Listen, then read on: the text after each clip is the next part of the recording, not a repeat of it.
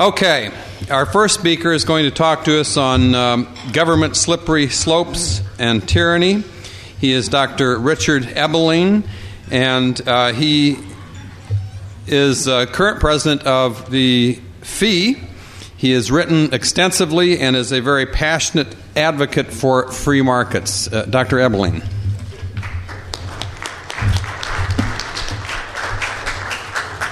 Well, good morning. Not too long ago, the 7 dwarfs went off to work in the mine. And around noontime, Snow White realized that it was getting around that time when she normally takes them lunch. So she packed up their little pails and walked down to the mine. And as she approached the mouth of the mine in the hill, the mountain, she noticed that smoke was belching out. The mine had caved in. And in desperation, she started shouting, "Is anyone there? Is anyone there? Can anyone hear me? Hello, is anyone alive?" And then just as Snow White was about to give up all hope that any of the 7 dwarfs had survived, she heard a murmur from inside the cave. "Vote for Hillary. Vote for Hillary." And she sighed with relief and said, "Oh, thank goodness, at least Dopey survived."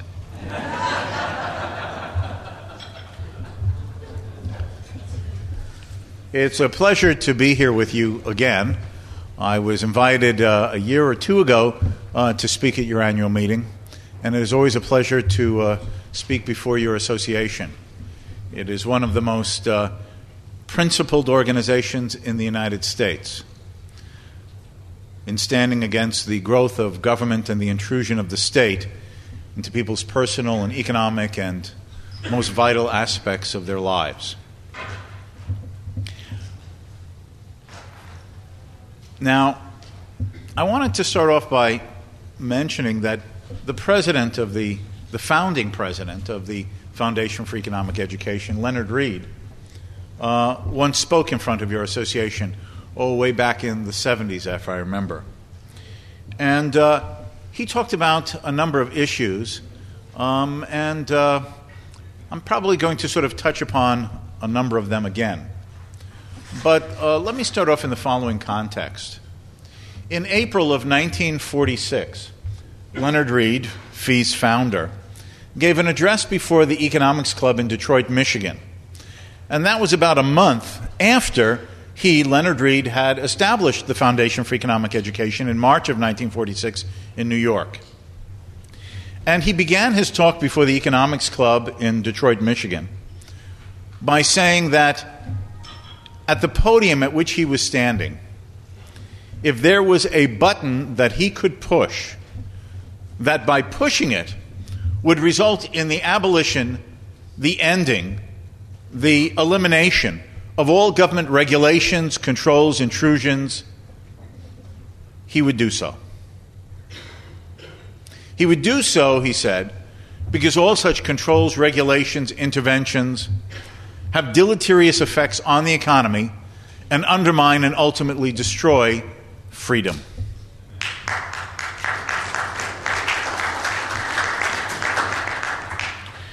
Now, what he was also, in a sense, emphasizing here was the undesirability and the impracticality of what today is called gradualism.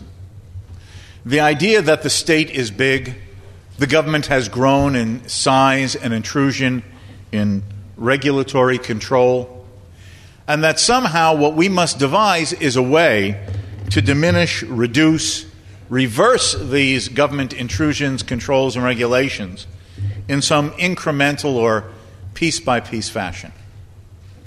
What he was basically saying is that that is not, in principle, the way he would want to see it done if there was a button on that podium that he could push. The reason for this is the symmetry by which government grows and the symmetry of how difficult it is to reverse that process. When Bill Clinton and Hillary proposed their national health care system during Clinton's first term in office, you'll recall that the Republicans were able to relatively easily prevent that from being implemented. They were able to prevent it from being implemented because the idea of, even though government already was so involved in healthcare issues in the United States, the details of which I don't need to tell this audience, the imagery that government now was going to impose and establish and implement what appeared to the people of the United States as a national government-managed healthcare system was too much of a seeming shock, such a disruption of what people took for granted. And it failed. The way the state has in fact grown, and the way the population has been willing to accept its growth, has not been by a categorical shift of private enterprise towards socialized medicine, a free market towards a regulated economy, but by incremental growths that have seemed to be not harmful or dangerous or deleterious to the essential nature of a free society. If government, let's say 50, 75, 100 years ago, had said that we're now going to impose an entire network of government regulations and controls on the economy, people would have been as reluctant to accept it. The shock of such a proposed dramatic institutional change would have seemed so extreme that they would have rejected it. But instead, what has happened over the last century, whether it be in commerce, industry, communications, healthcare, retirement issues, is that the state has grown in small and tiny little increments. Well, of course freedom is good, but surely there is this social problem that needs fixing. Can't we at least compromise or concede a little bit of our commercial or personal freedom to allow government to at least handle this small little area? And then, of course, another issue comes up, and another issue comes up, and another issue comes up. And by little increments, the state increases its control, its intrusiveness, its presence in the social and personal, commercial areas of our life. And then when the government does introduce these interventions and regulations and controls, they invariably disrupt, create imbalances in, distort the natural process of the interactions of peaceful, competitive participants in the market arena. If the government imposes a price control, that price can no longer be assured to be one that reflects people's evaluations of what they think a service or a product is worth and what people would be willing to supply it for. And therefore the market in terms of the price is thrown out of balance. Or the government introduces a production or an anti-competitive regulation, and now the wheels of enterprise are slowed down, seizing up, because in a world of change and need for adaptation, the individuals in the market cannot as easily adjust and respond to the ever-occurring changes in the market and social arena. And so suddenly supply seems not to match demand. The innovations that normally had been occurring to bring improvements or adaptations are slowed down or prevented or seem not to occur with the same frequency. The ease with which resources, and raw materials, and labor can shift from one sector of the economy, giving changing patterns of supply and demand, and which are necessary if markets continue to mesh and be integrated to see that what we want and what we need are satisfied smoothly and effectively every day, day in and day out, no longer occurs in the way that it seemed to have worked in the past. And so then the government intervention, the regulation, the control that brings about the disruption, the imbalance, the distortion, now seems to need a new government intervention, regulation, and control. Because the interveners, the regulators, the controllers do not admit and are unwilling to admit that their earlier intervention, regulation, and control is the one that caused the problem. No, it's again a failure of the market to adapt and live with the regulation and control, so therefore the controls and the regulations have to be extended, expanded, to overcome supposedly another market failure, which in fact is an example of the failure of the interventionist regulatory economy. And in this process, as the regulations, the controls, the interventions, the managements of our lives incrementally, slowly, year by year, decade by decade, begin to envelop more and more of our lives, what is the result? People no longer even think of it, challenge it. It seems as American as the Star-Spangled Banner and the red, white, and blue of the flag fluttering in the breeze. Today, Americans consider Social Security to be the American way. Today, Americans view Medicare and Medicaid as the American way. Today, Americans view government regulation and control of the marketplace in general as the American way. In a way that Americans 100 years ago would have been shocked, would have resented and resisted such a state presence in people's lives, because it has occurred by small and small increments. And therefore, people have adapted, adjusted, and accepted it.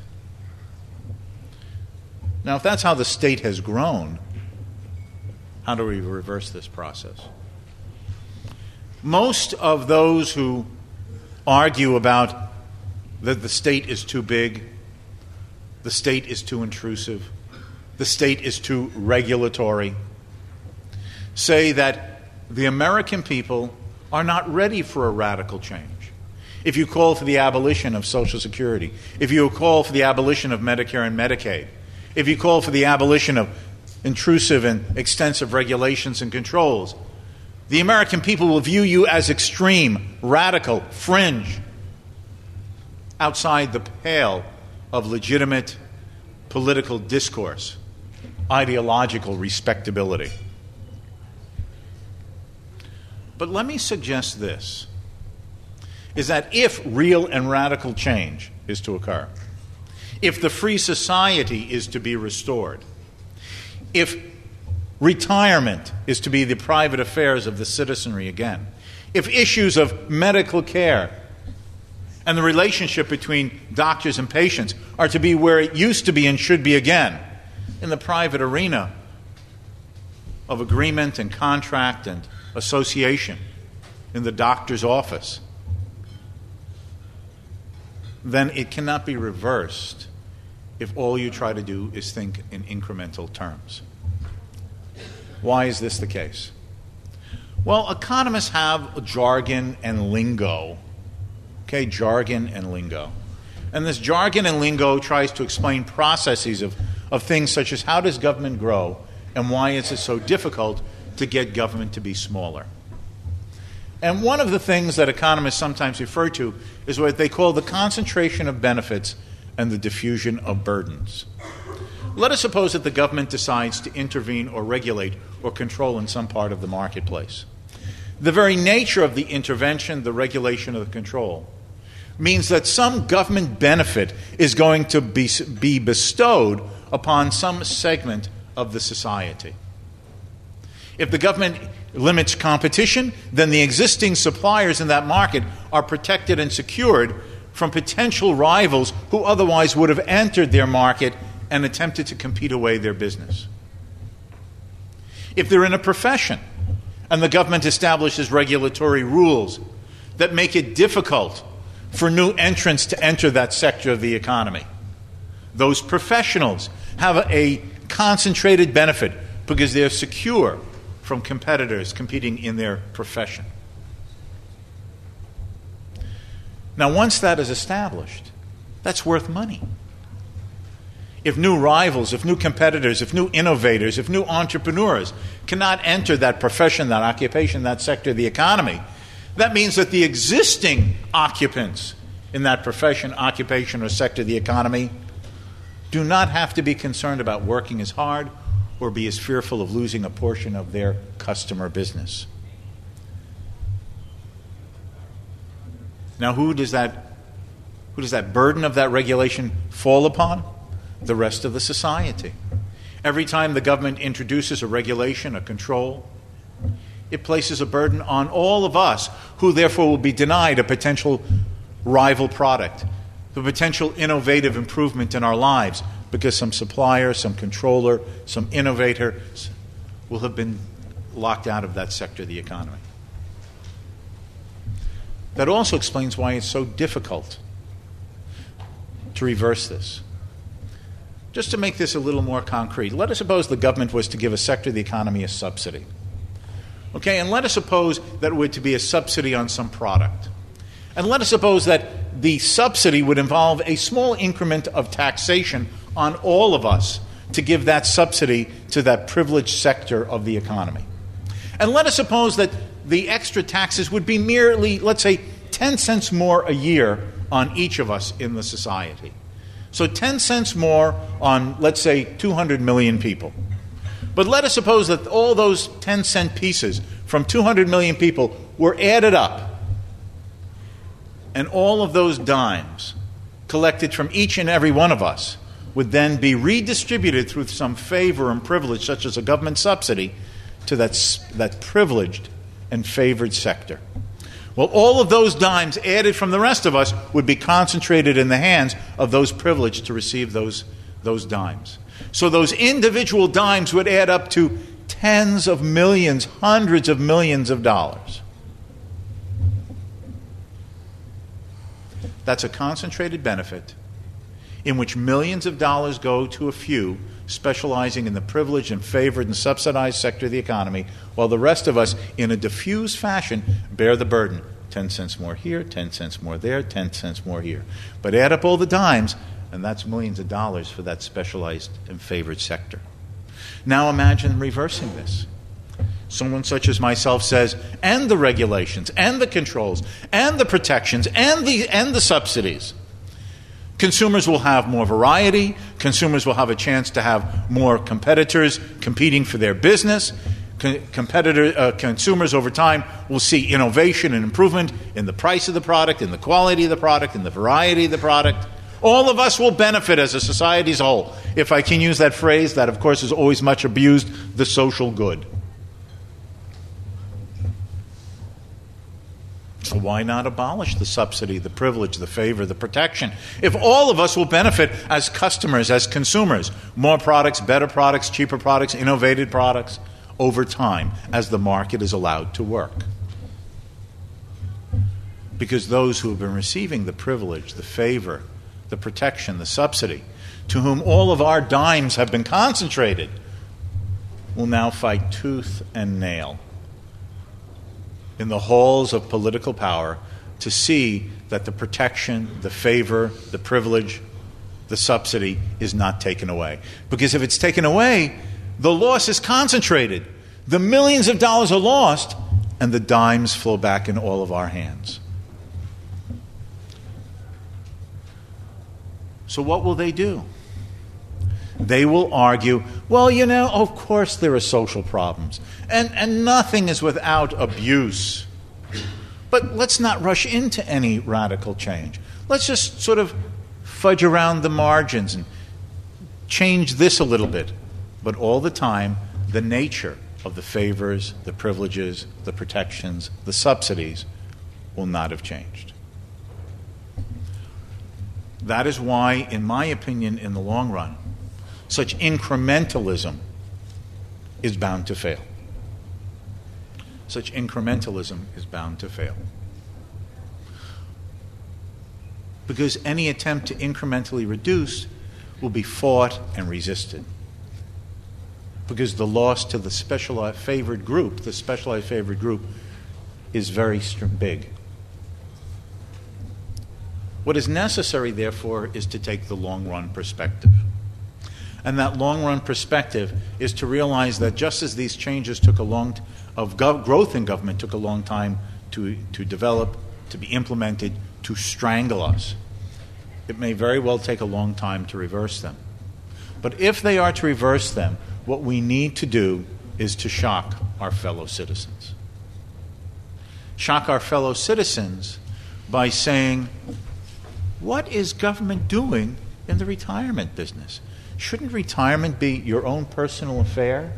the decision as to how much you can afford and would like to enjoy things in the present versus how much you could afford and would want to value preparing some security and financial basis for your own retirement.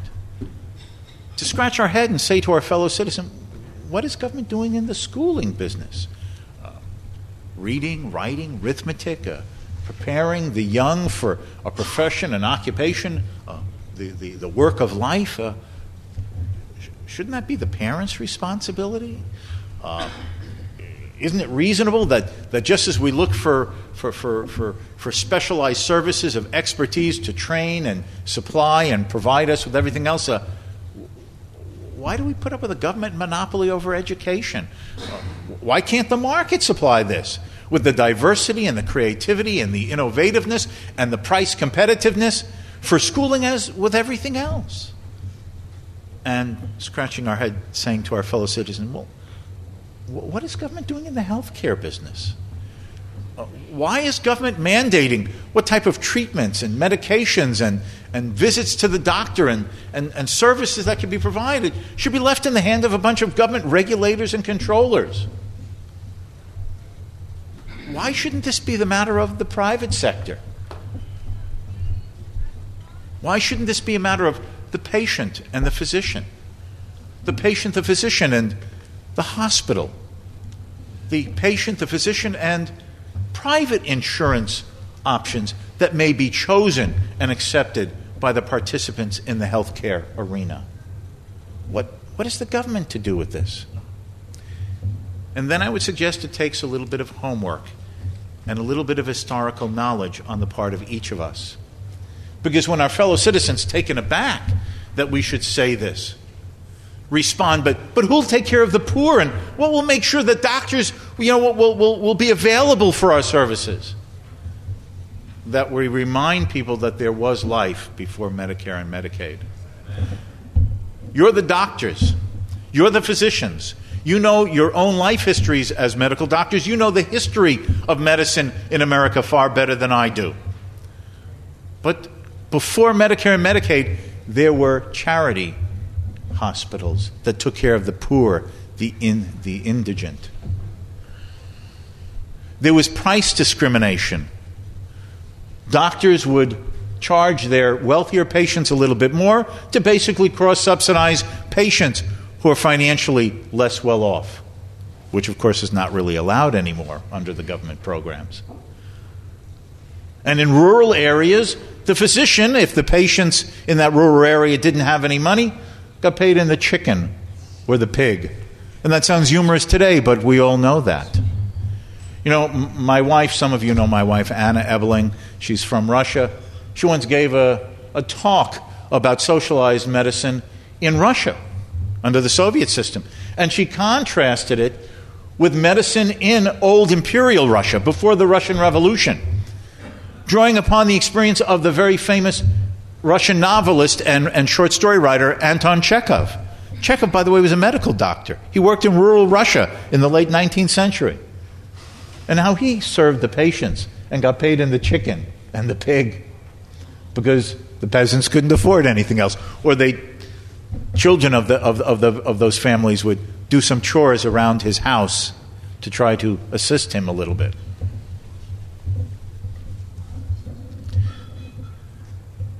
Only that way can we reverse this. In other words, we have to have the perspective and the courage to say what Leonard Read said, is if there was a button on the podium to make the regulations and the controls and the interventions go away, you'd push the button. Because unless people are told that the state should not be involved, that the state need not be involved, that there was a time before this when the private sector, where private individuals in the marketplace, and in this setting doctors and patients, served and handled these problems, there'll be no radical change. You're accepting the paradigm, the mindset, the rules of the game of the interventionists, the regulators, and the controllers. It's necessary to make our fellow citizens realize that there's a world outside of the box. Can that work? I would argue yes. Often it seems as if change is difficult or impossible. But I'll just use one example, and I'll use the case of the country that my wife came from. All of us lived in the shadow of the Cold War most of our lives in the 20th century.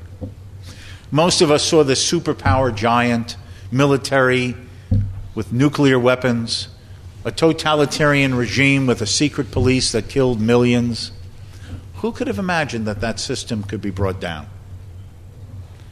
It disappeared in a handful of years with barely in the historical terms, barely a loss of life. Handfuls of people rather than some cataclysm. And why did it come down? I know some Americans think it was because of Ronald Reagan and the armaments race. But my wife will tell you that it was not that. The reason it finally came down is because people no longer believed in it inside. The system had been delegitimized. People no longer believed that government could provide the services or could do good for them. People began to question whether the state should in fact be involved in controlling, managing, manipulating, dominating their lives. And when that was delegitimized, the system imploded. What we need to do is to make our fellow citizens think that way too, to delegitimize their belief, confidence, and faith that this is the role of government or that it can do the job. It will take time. But if we do that, by questioning the system and talking about alternatives, we can restore a system of freedom. Thank you very much.